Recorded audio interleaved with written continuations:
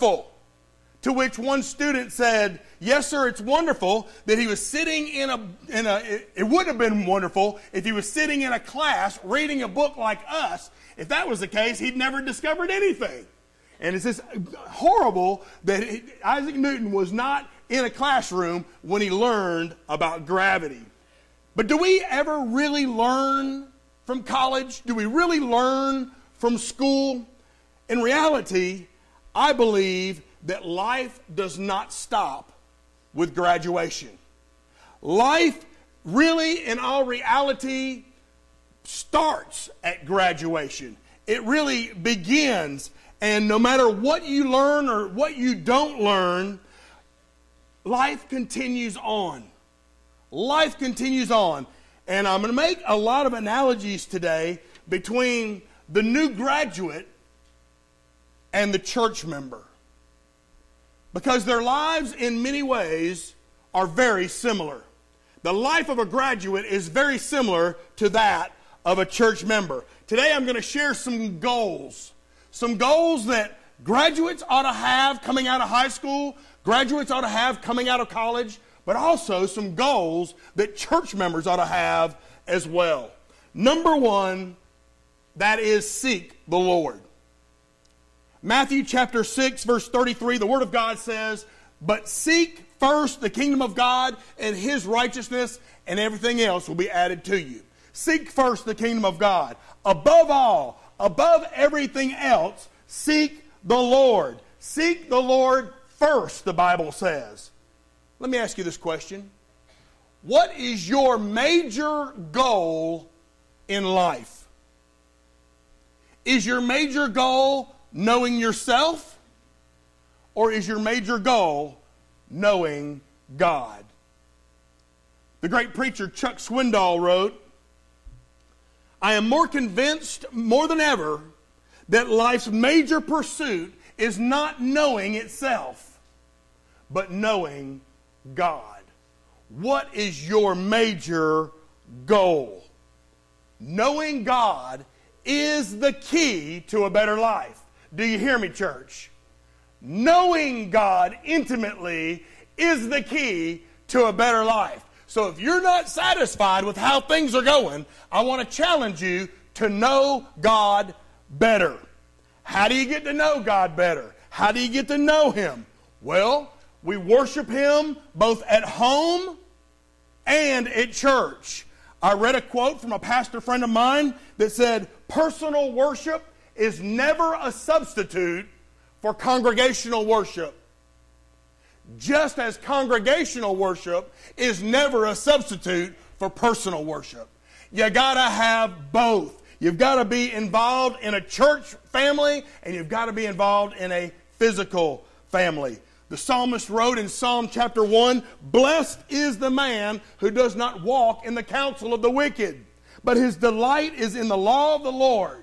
He will be like a tree planted by the streams, and he will yield its fruit in season, and his leaf will not wither. Whatever he does will prosper. Whatever he touches will succeed if he's involved in a church family and involved in a home family. Both are improving. Oh, thank you. I forgot all about children's church. Thank you, sweetie. We're going to dismiss for children's church. My fault. Amen. Hey, y'all got to speak up. Y'all got to let her rip. Go for it, Eli. Go for it, Mackenzie. There we go. I think they're already back there. Thank you. I'm sorry. Wow. I almost got myself into some hot water. That's what a good wife does, amen. A good wife will keep you out of hot water. Amen. Wow. Let me share with you this illustration. After graduating from medical college, Dr. Howard A. Kelly, a world-famous surgeon and gynecologist, wrote in his diary, he said, I dedicate myself, I dedicate my time, I dedicate my capabilities, I dedicate myself, I dedicate my everything to God. Can you say that? that in spite of all your accomplishments, you dedicate all of those to God. He went on to say, "Blessed Lord, set me apart and use me for your purposes." What a blessing that is. He went on to say, "Give me no worldly success which doesn't lead me nearer to my Savior." What a doctor, amen. I want that doctor, even though he's a gynecologist. I want him, amen. I want him. I mean, he doesn't want any success that doesn't lead him closer to his Savior. What a doctor. So it sounds like the smart thing to do in life is certainly to seek the Lord and seek the will of the Lord for your life. Here's a second goal for you today. Concentrate on people. Graduates, church, concentrate on people. Matthew chapter 22, the disciples asked Jesus, "Teacher, what is the greatest commandment in the law?" To which Jesus replied, "Love the Lord your God with all your heart, with all your soul, with all your mind." This is the first, it's the greatest commandment. And the second one's a lot like it. Love your neighbor as yourself. I remember, I don't know how many years ago it was. He was awful little when he spoke this message, but I remember Rory speaking a message from this verse. And the thrust of Rory's message was simple. Love God, love people. Love God, love people. The more you love God, the more you're going to love people. The more you love Him, the more you love them. Love God and love people. Friend, it don't make any difference what you do in life as long as you're putting people first. As long as you're honoring God by blessing people. How do you bless people? Well, you can be nice to somebody. Is a nice person a blessing or what?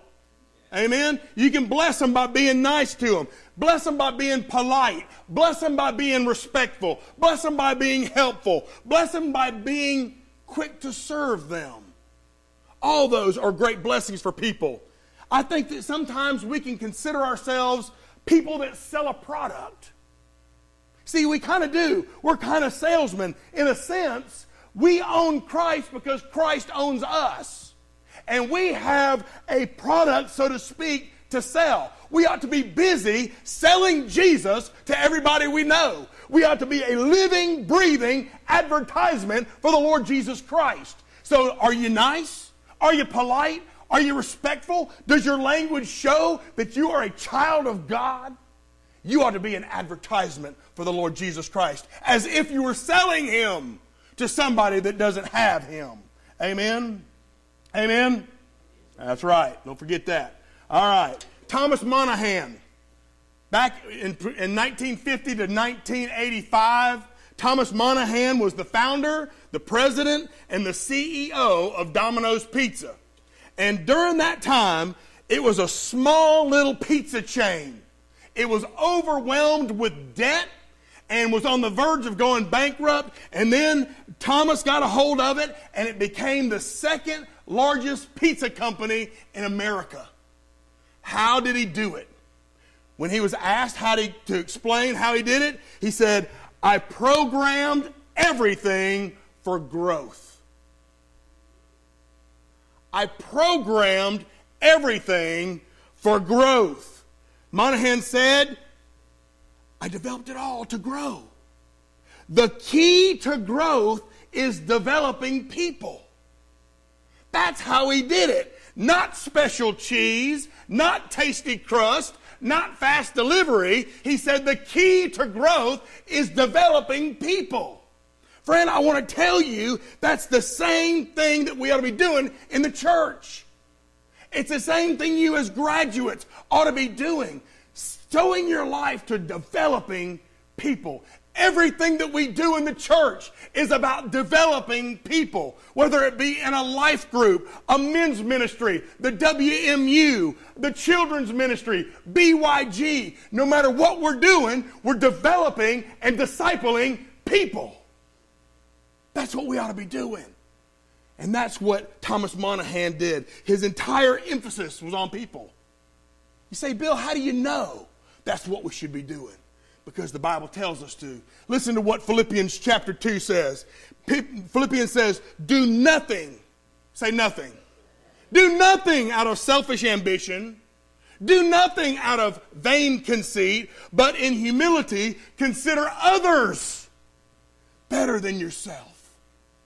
Consider others better than yourself. He goes on to say, each of you should not only look out for your own interests, but for the interests of others.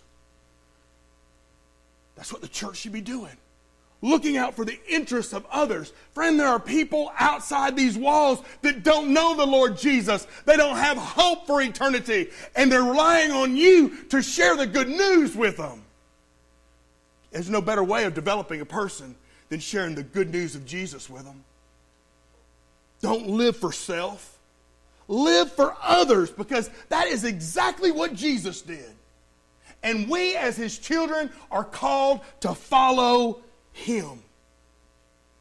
So seek the Lord. That's your first goal. Graduate, church. The second goal that you should have, graduate and church, is to concentrate on people. But let me give you a third goal. A third goal is to go to work. You hear me? The third goal is to go to work. Get to work. Find a job. Get to work. I read about a father who was talking to his son, and he said, son, why don't you go get a job? And the son said, why? And the father said, so you can earn some money. And the son said, why? And then the father said, so you can put some money in the bank and earn interest. And the son said, why? And the father said, well, when you're old, you can earn enough money and you have enough in your bank account where you will never have to work again. And the son said, I already don't work. Get to work. Not only to the graduate, but to the church member. Get to work. There's a lot of work to do. There's a lot of families that don't have Jesus in their family. There's a lot of marriages that are breaking apart because they don't have Jesus in their marriage. There's a lot of children that are being raised because the home doesn't have Jesus. Friend, I don't believe that God cares much for lazy people. You believe that? I don't know how much he cares for lazy people. God is a worker. And I believe because God is a worker, he wants us to work. He wants us to work. And listen to what 2 Thessalonians says in chapter 3. Get it right here. Paul wrote to these believers, get it? He's writing to believers here. And he said, for you yourselves know how you ought to follow us, for we were not idle among you, nor did we eat anyone's bread free of charge, but we worked. We worked with labor and toil night and day, that we might not be a burden to any of you. Not because we don't have the authority, but to make ourselves an example of how you should follow us. For even when we were with you, we commanded you this: if anyone will not work, neither shall he eat. Woo! If a man won't work, neither shall he eat. Can you imagine? There is nearly 10 million unemployed people in America right now. 10 million. Do you think that these 10 million capable workers would try harder to find a job if their next meal depended on it? I guarantee you they would. Not one person that's come to us looking for a job have we not put them to work for Tim. Amen? Hallelujah. If you want a job, you can get a job. Amen? Everybody can. I don't know how many people in this church work over at Magneti, but what a blessing it is, brother. Amen? What a blessing it is. You can go to work if you really want to work. It doesn't matter what kind of work you do, but work you must do. And by the way, are you a 1 mile worker or are you a 2 mile worker? Are you 1 mile worker or 2 mile? Do you do the bare minimum that you've got to do, or do you go the second mile and leave the mark of excellence on everything you touch? 1 mile or 2 miles? Just listen to this story, because people always remember 2 mile workers. Amen? People always remember those that leave the mark of excellence. In 1920, a pharmacist went and bought a drugstore in South Chicago. Soon he got bored, and he began to dream of ways that he could be more efficient, dream of ways that he could make his job more exciting. It was during this time that people were just beginning to call in their orders to the pharmacy. And this man decided that he was going to challenge himself by seeing how quickly he could deliver orders. When a customer would call on the phone, he would repeat the order out loud, including the name and address. He would speak then with the caller while his assistant was filling the order, and the delivery boy was getting ready to head out the door and immediately deliver it. The pharmacist would keep the customer on the phone until all of a sudden the order showed up at the door. A lot of customers lived nearby, but still that kind of service was revolutionary. It made the whole pharmacy industry evolve to something totally different. And word began to spread, and this busiest pharmacy in Chicago, owned by Charles Walgreen, turned the pharmacy industry on its head and began doing things. How did he do it? How did he do it? He decided he was going to go the second mile. He decided that he was going to leave a mark of excellence when somebody mentioned the Walgreen Pharmacy name. How about you? Are you willing to go the second mile? Are you willing to go beyond the call of duty? In your church life, in your ministry life, are you willing to go beyond what is expected of you? How about in your marriage? Are you willing to go beyond what is called of you? Whatever you do, in the workplace, in ministry, at home, are you willing to go the second mile? We should always be willing to do more than is expected us, especially in church. And man, I love to see that. I've seen it in many a servant here at Bethel. People going the extra mile. Further than I ever dreamed they would. Going beyond what I ever dreamt or expected they would do. We should always do more. Because by doing more, by going that extra mile, you become a greater blessing to people. And we just got through saying that developing people was one of the goals we should have. So seek the Lord. Concentrate on people. Get to work. Amen. Here's one more for you. The fourth goal is to continue your education. I know you may have graduated, but you need to continue your education. Listen to what Paul wrote to Timothy. Paul said, "My son in the faith, you must continue in the things which you have learned and been assured of, knowing from who you've learned them, and that from childhood you have known the Holy Scriptures, which are able to make you wise for salvation through faith in Christ Jesus." Paul said, you've got to continue. You're just starting good. Church member, you've got to continue. You've got to keep going in what you've learned. You've got to keep going in what God has planted in you. You've got to keep going and keep going and keep going. You've got to continue to learn from those who have already sown into your life. We've got to continue to learn even though you might be done with school, even though you might be done with college, even though you might be done with a certain ministry. Because if you're not growing, friend, you're dying. You've got to continue. Continue. Mark Twain said, listen to this. Mark Twain said, "I've never let my schooling interfere with my education." Y'all get that? I've never let my schooling interfere with my education. He said they're different. Schooling is different from education. When it comes to life, friend, we learn much more outside the classroom than we do inside the classroom. It's different. The second president of these United States, John Adams, said there are two types of education. Two types. One teaches us how to make a living. The other one teaches us how to live. Now, regarding this second one, this second type of education that teaches us how to live, there are 2 courses you get to take at Life University. The first one is a required course. Life is a required course for you. You had no choice where you were born. You had no choice when you were born, and you had no choice to whom you were born. It was a required course. You were just born. But I want to tell you something else that's a required course, and that is death.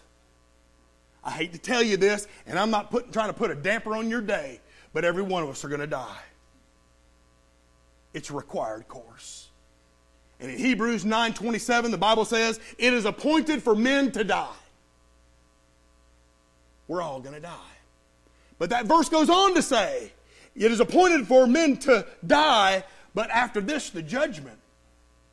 That's a third required course. You see, every one of us are going to be judged. You say, oh no, I'm not going to be judged, Bill. I'm saved. Well, let me tell you something. It is required that you will be judged in either one place or another. The first place you might be judged is at a place called the judgment seat of Christ.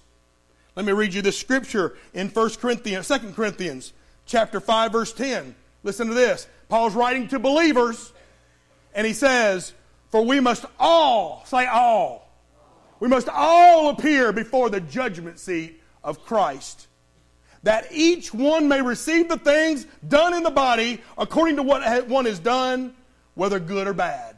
Now there's good news here too, because down in verse 17, he says, therefore, if anyone is in Christ, he is a new creation. Old things have passed away. Behold, all things have become new. Now all things are of God, whom has reconciled us to himself through Christ Jesus. I pray this is the judgment seat you will face. Because if that is not the judgment seat that you will face the second one. And the second throne of judgment is something called the Great White Throne Judgment. And in Revelation chapter 20, John writes about this Great White Throne Judgment that maybe some of you might appear at. In Revelation chapter 20, verse 11, Paul writes, then I saw a great white throne, and him who sat on it, from whose face the earth and heaven fled away. And I saw the dead, small and great, standing before God. And books were opened. And another book was opened, which is the book of life. And the dead were judged according to their works by the things which were written in the books. And then in verse 15, the Holy Spirit inspired John to write, and anyone not found written in the book of life was cast into the lake of fire. Friend, there is a required course of life, of death, and of judgment that every one of us are required to take. Will you appear at the great throne of Jesus, or the judgment seat of Jesus, or will you appear at the great white throne? That's the only choice you have in those requirements. Now, not only are there required courses as you continue your education, but there are also elective courses that you take as a result of your continuing education. You see, elective courses are courses that you get to choose. You get to choose underwater basket weaving. Amen? You get to choose things like, what's another good elective? Somebody help me out. What's another good elective, Rory? Walk, John, run. Walk, jog, run. Wow. I could pass that class. Amen? Wow. These elective courses are ones that anybody can pass. Amen? Here's the deal. You choose them. You choose your elective courses. Here's the first one. You choose to be saved or choose to be lost. You choose. It said that nature forms us, sin deforms us, school informs us, but only the Lord Jesus Christ transforms us. Amen. How do I get saved? How do I get saved? How do I get from facing the great white throne judgment? How do I get saved? The Bible says in Romans chapter 10 that if you confess with your mouth that Jesus is Lord and believe in your heart that God raised him from the dead, you will be saved. But you choose, amen? Here's another elective course that you choose. You choose to be spiritual or carnal. You choose to be spiritual or worldly. You choose to be spiritual or fleshly. You choose. In Romans 8:6, listen to what the Bible says. For to be carnally minded, to be fleshly minded, to be worldly minded is death. But to be spiritually minded is life and peace. But listen here. You choose. It's an elective course.